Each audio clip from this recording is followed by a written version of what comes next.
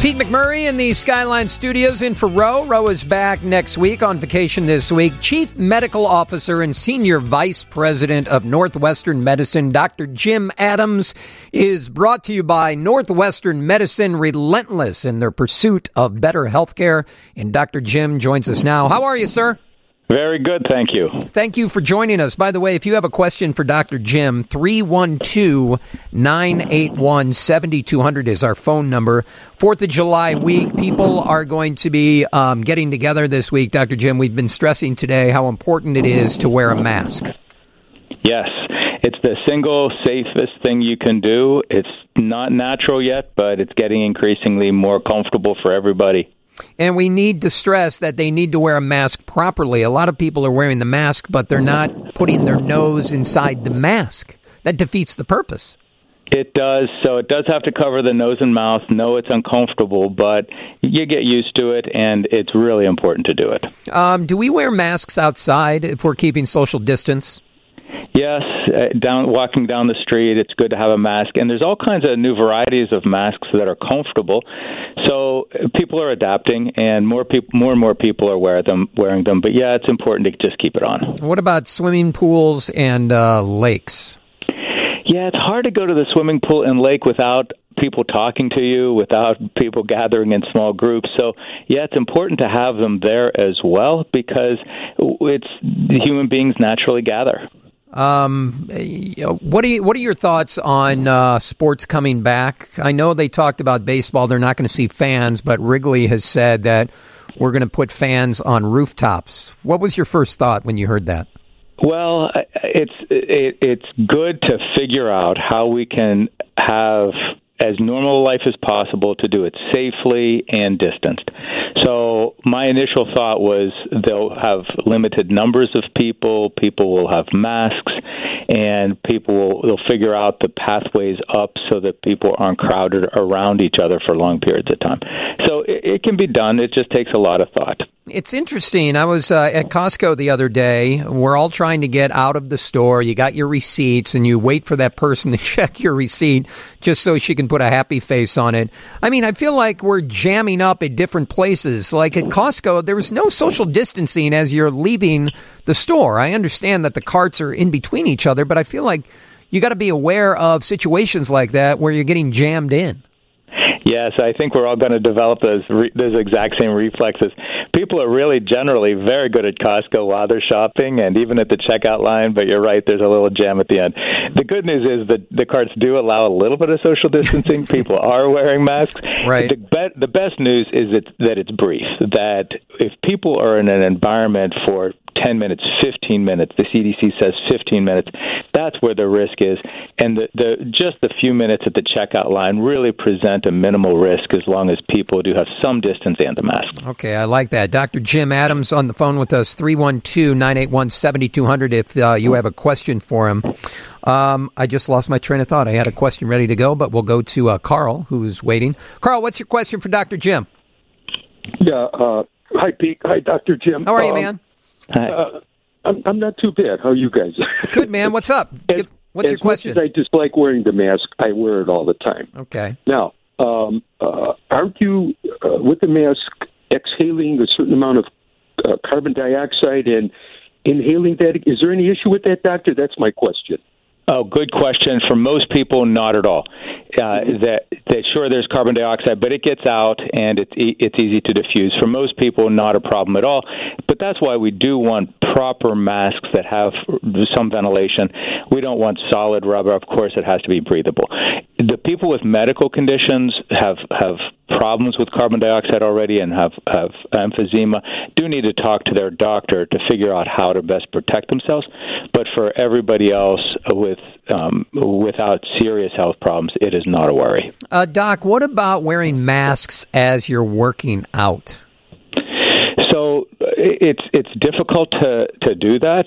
Especially now the gyms are starting to reopen. Right, and they want us to wear masks. I don't know how we're going to do that. I know. So especially while the weather is nice, it is better to be outside. And as long as you're continuously moving, you have to have something around your neck so that if you're around people, you pull it up. But as you're going alone with far distances, it's natural to pull it down.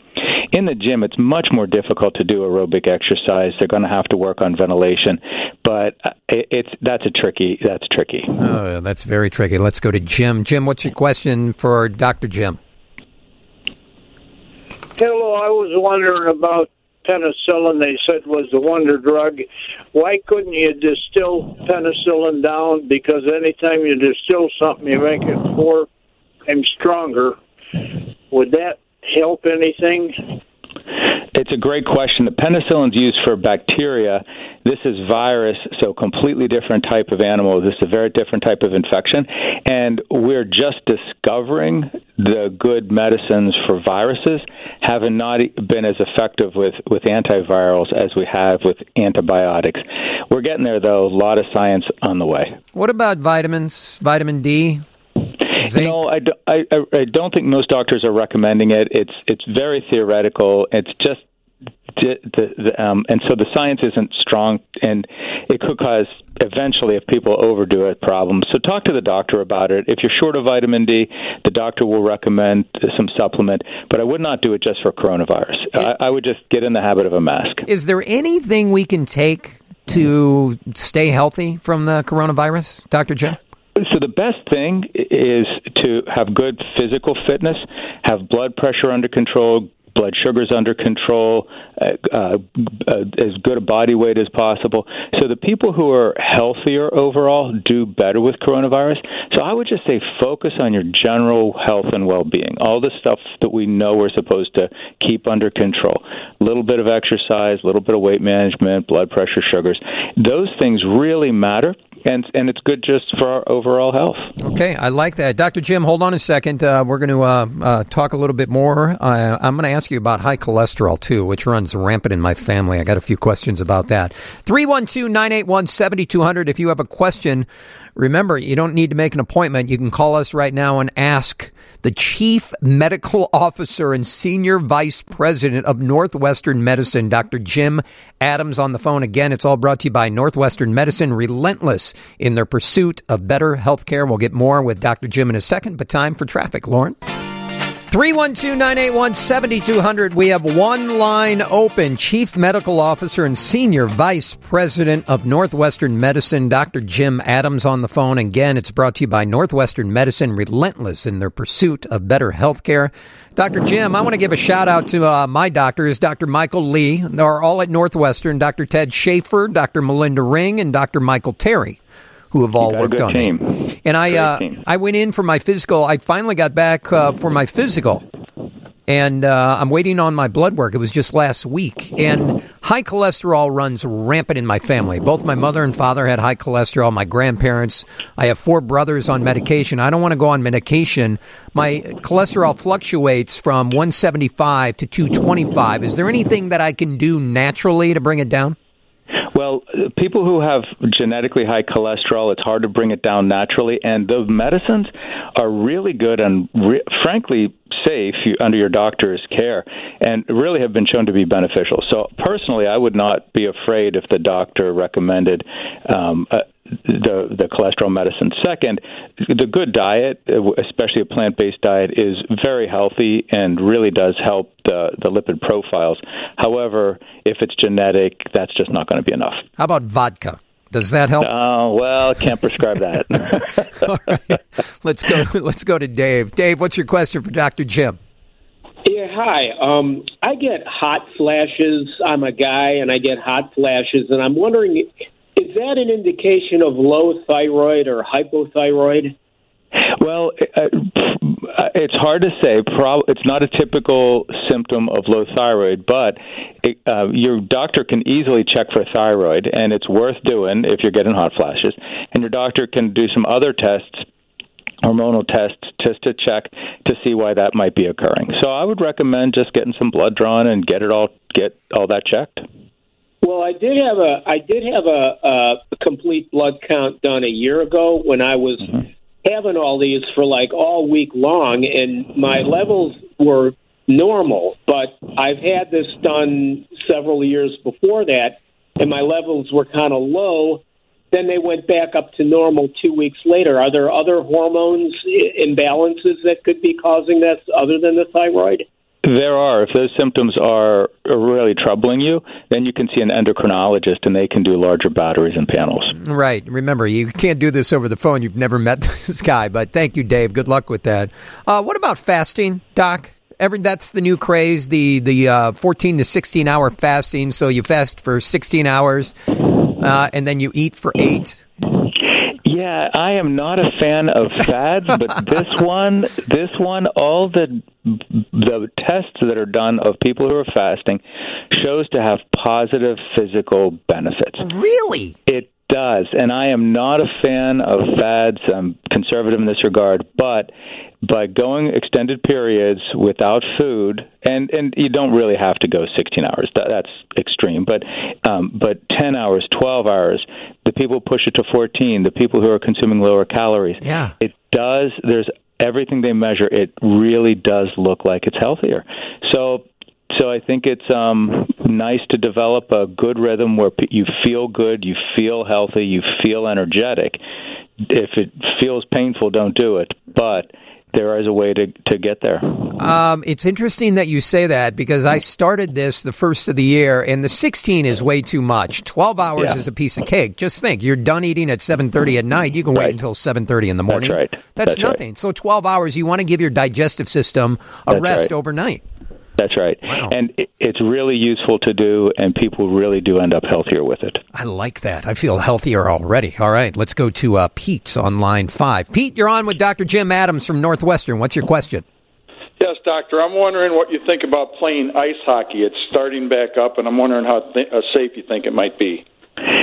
Yeah, that's tough because of the crowded environment and all the huffing and puffing. And I think without masks, with COVID still freely spreading, I think that's very difficult.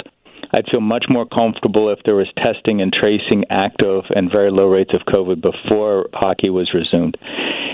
But we'll get there. I don't know that at this moment it's the safest thing. But Doc, have you been to a restaurant yet?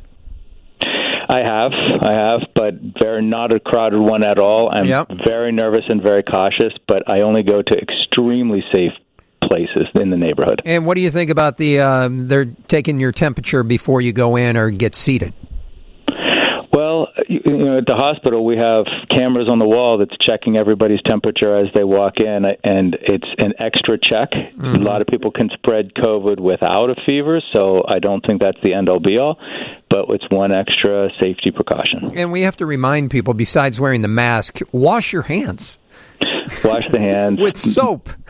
That's right. And soap, amazingly, really does kill the virus. Just rub for 20 seconds. The soap and water does kill the virus. And so it's a fragile virus. If we kill it, we just have to choose to kill it. All right, let's go to Nicole. Nicole, you're on with Dr. Jim Adams from Northwestern. What is your question? Hi, Dr. Adams. My question is that the media has been reporting more and more asymptomatic individuals, for example, professional athletes being tested, members of the president's staff being tested. And I was just curious about these people who are asymptomatic, just kind of presumptively being tested. I'm curious, are they being tested in a way where they're tested for actual live COVID genetic material, or are they being antibody tested if they're asymptomatic? And then as a follow-up, is there any situations where antibody tests are being used? Very scientific, I know, but I need a Great questions. Great questions. Doc? Very good question. So the people getting tested usually are getting tested because they've been in close proximity to somebody diagnosed with COVID. So they've found the case, and then everybody in proximity gets tested, and then they can find the asymptomatic patients. So it's that test and trace strategy, and in the government, in offices, that's what's going on. What it tests for is the genetic material of the virus. So that's what we know. Some of the genetic material is in the nasopharynx. What do you think of these young kids being diagnosed in Florida and Texas? I mean, the spikes are just ridiculous. It is, and unfortunately, people got lax, went out to bars and parties in crowded environments, and it's understandable, it's instinctive, it's just not healthy to do so. But the masks and distance, we could still go out safely. We just have to take the right precautions. All right, let's go to Judy. Judy, thanks for holding. You're on with Dr. Jim Adams from Northwestern. What's your question? Hi, Dr. Adams. I just have a question. I noticed that a lot of people's masks will fall below their nose, and then they're handling their mask repeatedly to put it back in place. And I'm just wondering if that increases the possibility of transmitting the virus. So it's a great question. It's the biggest risk is if they are breathing and blowing out with their respirations the virus. That's the biggest risk. However, if they handle their face, mask, nose, and touch something, of course the virus can transmit. However, across the world, that's not really the principal or dominant way it's transmitted. It really does seem through the respirations and air. So, yeah, it's not great if they do that. I don't like to see it either. That's why we wash our hands and use alcohol. Right. But at least they have a mask somewhere on their face. Maybe they can get up over the nose. Judy, I thought you were talking about me because I'm constantly juggling with my mask. Yeah, I mean, wash your hands and keep your hands off your face, right? Yeah. You're right. Thank you, Judy. 312-981-7200. Let's go to Peggy. Peggy, what's your question for Dr. Jim? Hi, Dr. Jim. I had COVID. I was off work for 8 weeks. I ended up having pneumonia. Oh, wow. That was probably about 6 weeks ago now that I've been back to work, but I'm still coughing, and I'm still, I can't walk more than 3.5 blocks with being short of breath, and I just want to know, how long is this going to last? 'Cause I'm really tired of not feeling good. I'm sorry that you're feeling good. Sorry that you had COVID and such a long case of it. We are definitely seeing a lot of people like you. It takes a long time to get over it, and then they're still short of breath. Sometimes the doctor can prescribe some breathing exercises to help strengthen the lungs, or other kind of lung rehabilitation. But I'd call the doctor and get some good lung rehabilitation exercises to get you back on your feet. And Peggy, are you okay to be back at work? They tell me I am. I tested negative. I have the antibodies. I've been sent home several times because of the coughing. Yeah, that would freak some people out, I would think. It does. Yeah. So. Well, good luck, Peggy. All right, thanks, guys. Okay, take care. I mean, so that's common, Doc. It's common. We're seeing a lot of these extended recoveries. Okay. Doc, thank you for your time. I really appreciate it. Hold on. We had one more question about needing dental work. Is it okay to go back to the dentist? If you need dental work, get the dental work. If you need health care, get health care. It is safe. The dentists are really smart, taking all the right precautions. Get the important care that you need, yes. Right. And if you've been putting off surgery, too, now's the time to call back your doctor and say, hey, I'm ready to go, because they're taking patients again. Absolutely. Dr. Jim Adams from Northwestern, thank you, sir. Thank you. Boy, he is just the best. Can I have his cell phone number so I can just text him? Wow, is that awesome. Dr. Jim Adams from Northwestern Medicine, brought to you by Northwestern Medicine, relentless in their pursuit of better health care. It's Pete McMurray and Farrell Khan. After 5 o'clock, we'll talk to John Dickerson, one of the correspondents on 60 Minutes. But first, time for news from the Northwestern Medicine newsroom.